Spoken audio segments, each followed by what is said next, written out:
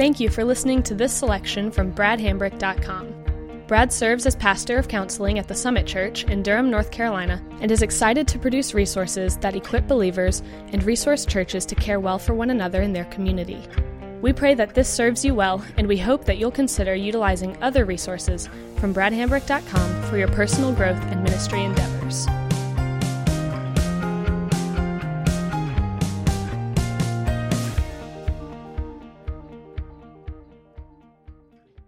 Overcoming codependency. Honestly, this may be one of the most confusing seminar topics because if we ask the question, what is codependency, no one can really agree. I mean, is it really even a thing? When you look in the book where words like that exist, the DSM, codependency isn't in there. And so because of that, everybody feels like they get to make up their own definition. And on top of that, when we're talking about codependency, the problem isn't really me anyway. The problem is the person who is hurting me. The problem is the person who is abusive, who is addicted, who is manipulative. Why are we talking about me? They're the ones destroying their life. And then you may say, I'm not even married. Can I be codependent if I'm not married? We have to wrestle with all kinds of questions like that. And so I want to start just by giving some early definition to what the way that we are going to approach the subject of codependency. So the way that we're going to broach the subject is we're going to say codependency is a style of relating. That means it is an activity rather than a condition. When we say it that way, another implication is that codependency is much more about why and how we do things than what we do. And so in that sense, if you're coming saying, I would love for you to give me a list of codependent behaviors, and I will memorize that list, and I will just never do those things again. I wish I could give you that list. But again, codependency is much more about why and how we do things than what. So it would be more accurate to say there are codependent tones and motives and patterns than there are behaviors. Now, when we relate codependently, one of the things that we really struggle with is how do we assign responsibility? Who is supposed to be responsible for what? What is it that I should expect you to do? What is it that you should expect me to do? And when we can't sort our responsibility laundry, then it allows relationships to get messy.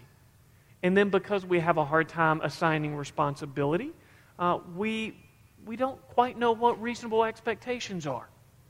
And there's times when I take on a lot more than I should, and then I get upset, and I kind of get all upset with you, and you're saying, wait a second, this is the arrangement that we had.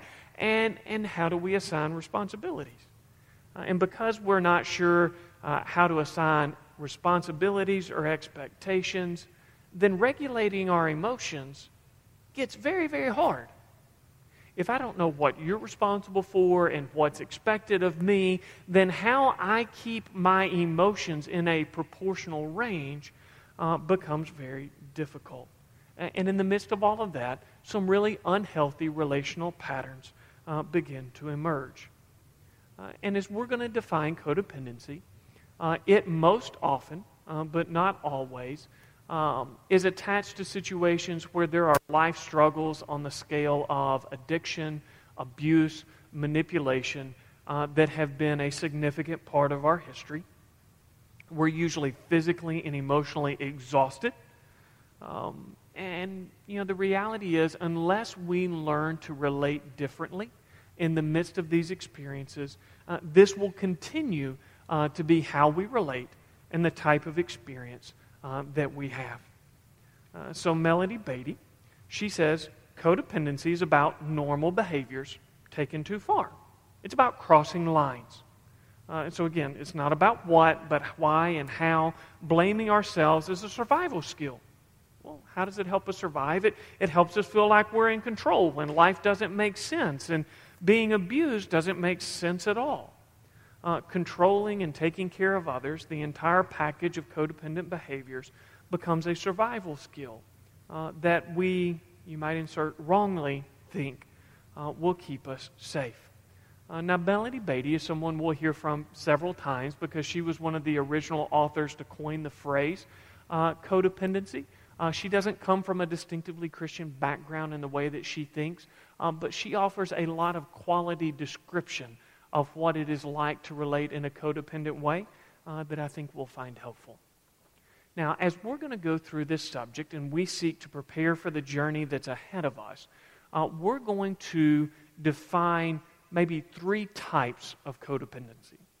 We said nobody owns the word. It's not as if it belongs to somebody and we have to pay homage to how they have defined it. So the way that we're going to do it here is we're going to say there are 3 types or 3 origins of codependent relating. And one of those has to do with relationships involving addiction. And this is where there is someone who is dear to us that we love, and they are abusing pleasure. And as they abuse pleasure, or at least the escape from any form of pain, that creates some patterns that become problematic. And usually when addiction is present, it creates dynamics very similar to infidelity. We can tell something is going on in our loved one's life. Whether we're married to them, whether they're a son, daughter, a friend, we can tell something's going on. We don't know what it is, who it is, and then once we figure it out, then we feel betrayed, and after that there's lots of lying and threatening and pleading and silence. Our life patterns begin to accommodate this other person or this other substance in their life, and it's those accommodations that create an unhealthy pattern of relating. And so one type of codependency would be related to addiction. Another might be relationships involving abuse. And if with addiction, our loved one abused pleasure, with addiction or with abuse, our loved one abuses power. And this is where our loved one may say, it's not always that bad. And we go, well, it's right. I mean, they're not always yelling. They're not always being physical. But the relation patterns begin to develop just to appease and keep them at peace. And all of life gets arranged around how do we not upset the explosive person. With time, we begin to keep more and more secrets. As we keep secrets, our sense of shame increases. Those healthy relationships that we do have seemingly know us less and less. And so we just feel fake and like we live in 2 different worlds. So those are 2 types of codependency. A third type of codependency might be relationship marked by the fear of man. And fear of man is just the biblical term for whenever we value the opinions of others more than God's view or God's values for that moment. Now, the first 2 types of codependencies that we talked about, relationships marked by addiction or abuse, those much more fit in the category of suffering. And as we take this journey through 9 steps, we'll be using a suffering motif in the way that we do that. This third one has more to do with our values and our beliefs and our responsibilities, those things that belong to us. And even as we get to the end of this suffering journey, we will begin to turn our attention to where have our values and our beliefs become distorted in such a way that we need to own some of what's going on. Not what caused it, but some of the accommodations in our values and ways of relating that if we're going to live differently, we're going to have to make different choices in the midst of this. And so this first step is to prepare for the journey ahead. And if we are coming to this, doubtless, if you're watching on video or you're here in the live audience, that by the time you get to the point that you say something is wrong enough that I'm going to go to a 3-hour seminar, I'm going to go to a group, you're exhausted. And you are personally, emotionally, cognitively, spiritually depleted. And we need to prepare for the journey that's ahead. And the first part of preparing is just to assess for safety concerns. And so safety is never a luxury that can wait till later. The expectation of safety is not an exorbitant request. And so if there are matters, there's going to be plenty of things that we say, that's important, but let's wait. Let's hold off on that. That is something that, let's get ourselves in a better position before we try to make these kinds of decisions. Safety is not one of those things. That if there are safety level concerns, drinking and driving on a regular basis, whether you're in the car, the children are in the car, physical abuse, threats of violence, not able to move freely around the home, I would encourage you to turn to Appendix A. That is a set of resources to help you create a safety plan. And even if you say, I'm not sure, it is good to have a safety plan in place so that when it is needed, you are ready. Leslie Vernick, she says at other times, separation may be implemented as a severe consequence for certain sinful behavior.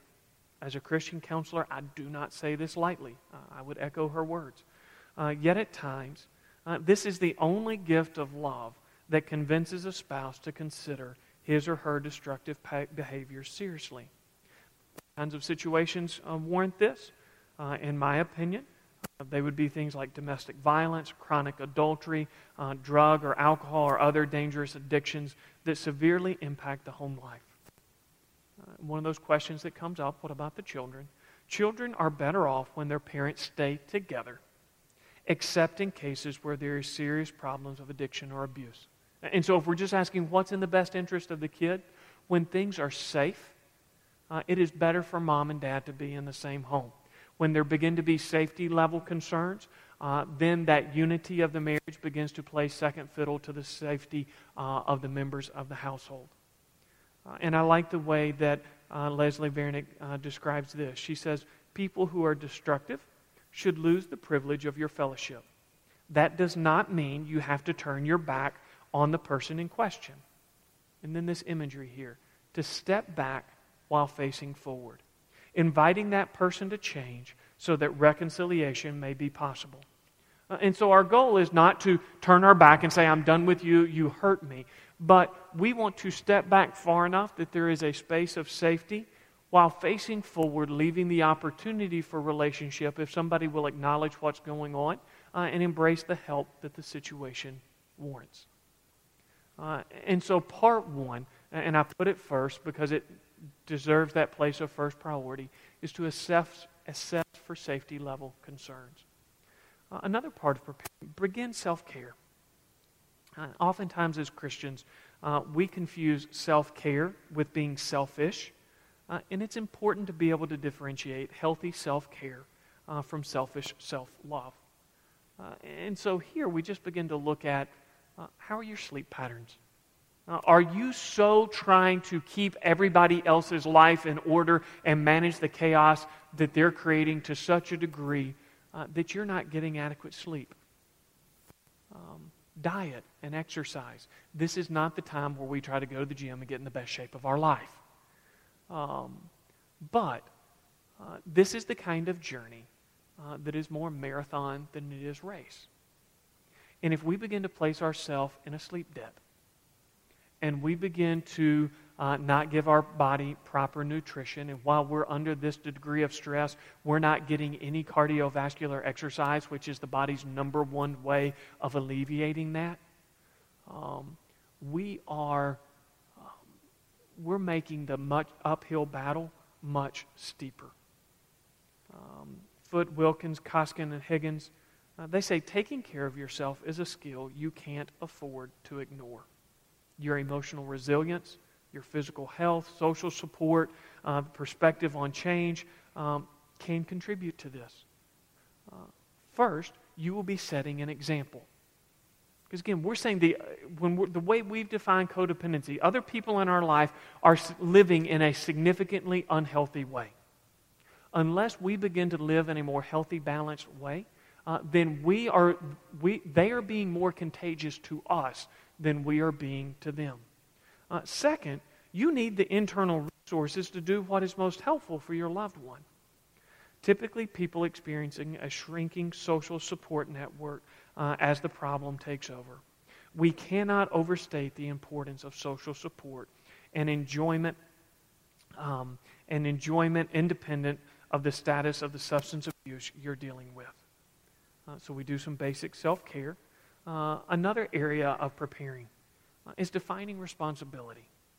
And this may be the most pragmatic skill of overcoming codependency.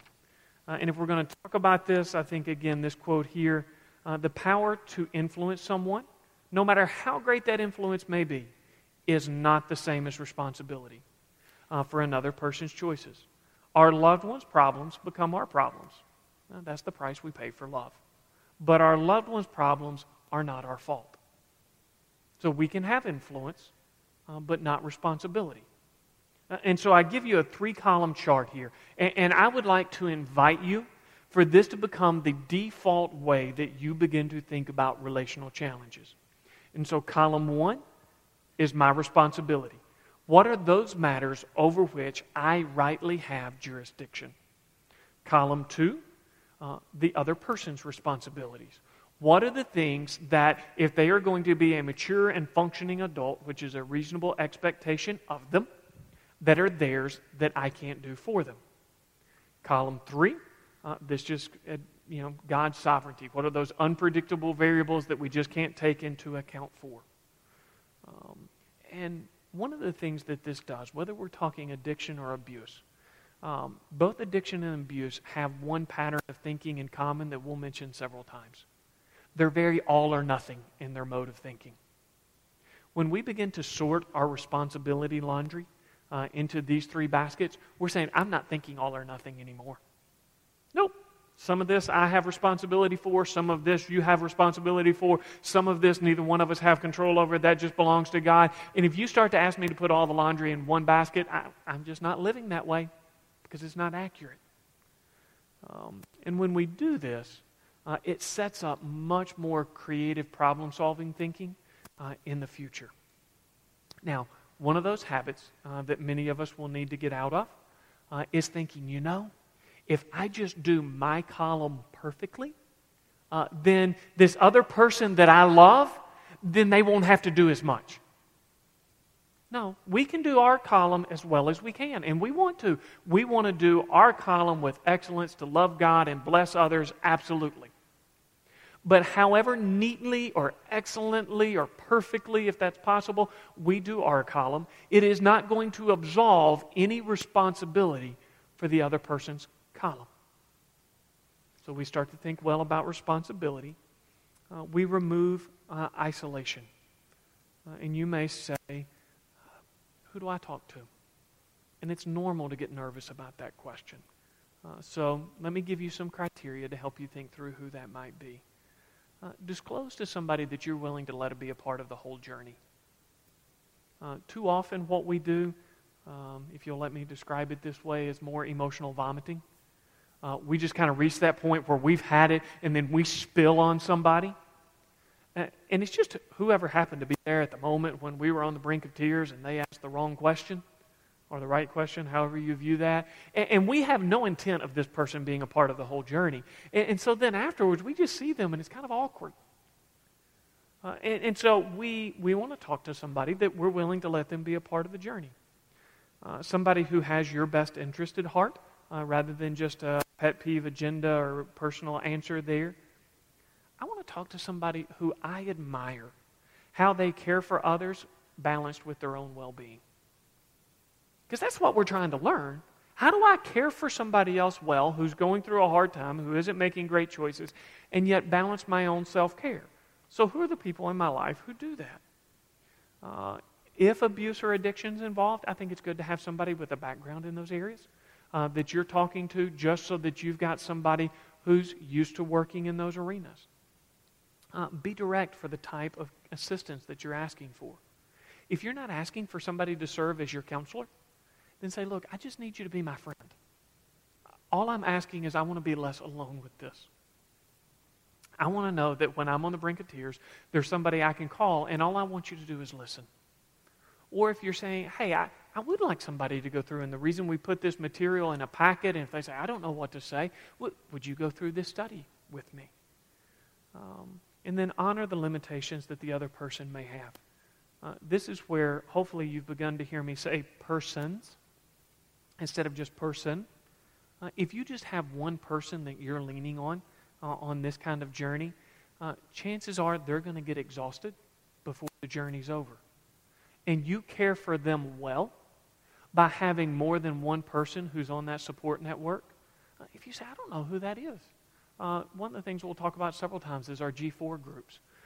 As a setting where you could say, hey, people going through similar challenges that we could come together. I would feel less alone. I wouldn't feel like I was the only one. My point in my journey could be an encouragement to them as their point in their journey is an encouragement to me. That's what we want G4 to be. And a fifth part of preparing for the journey is to enjoy life. Doubtless you've put a whole lot of life on hold. And as a short-term sacrifice, that might be fine. But when it becomes a lifestyle, you're going to dry up and wither. And so in this stage, what we invite you to do as you go on this journey is to say, what are some of those basic things that I enjoy? Maybe it's a hobby, maybe it's a form of reading or exercise or something that you've always enjoyed and you just let go. Begin to bring some of those things back as a way to cultivate perseverance and also to stave off bitterness. When we just give up everything and we're doing all we can for this other person, we've put all of our life on hold, we're not going to last very long before we get bitter about that.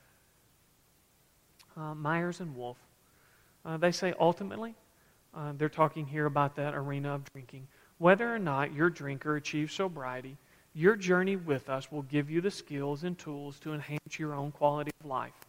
Hence, the best case scenario, the two of you will achieve peace together. Worst case scenario is that you will have done everything possible to be able to move on and take care of your own life. In either way, your future looks brighter. Leslie Vernick, similar message in a different language. She says, I always warn my clients that even if their marriage fails and they no longer live with their spouse, they will always have to live with themselves. Therefore, it is crucial to their long-term well-being that they conduct themselves in such a way that they will have no regrets. And I think those things summarize well the kind of journey that we're looking to embark on. We want to do this in such a way that best case scenario, whatever relationships, be they marriage or not, that is facing significant strain, that we give them every opportunity to come to healing and wholeness and thrive. And that if we get to the point where we have done, as far as it depends on us, Romans 12, to live at peace with everyone, and we've done that, that we can look back with no regrets and say we gave every opportunity possible. And preparing in these ways, I think, sets us up for that journey.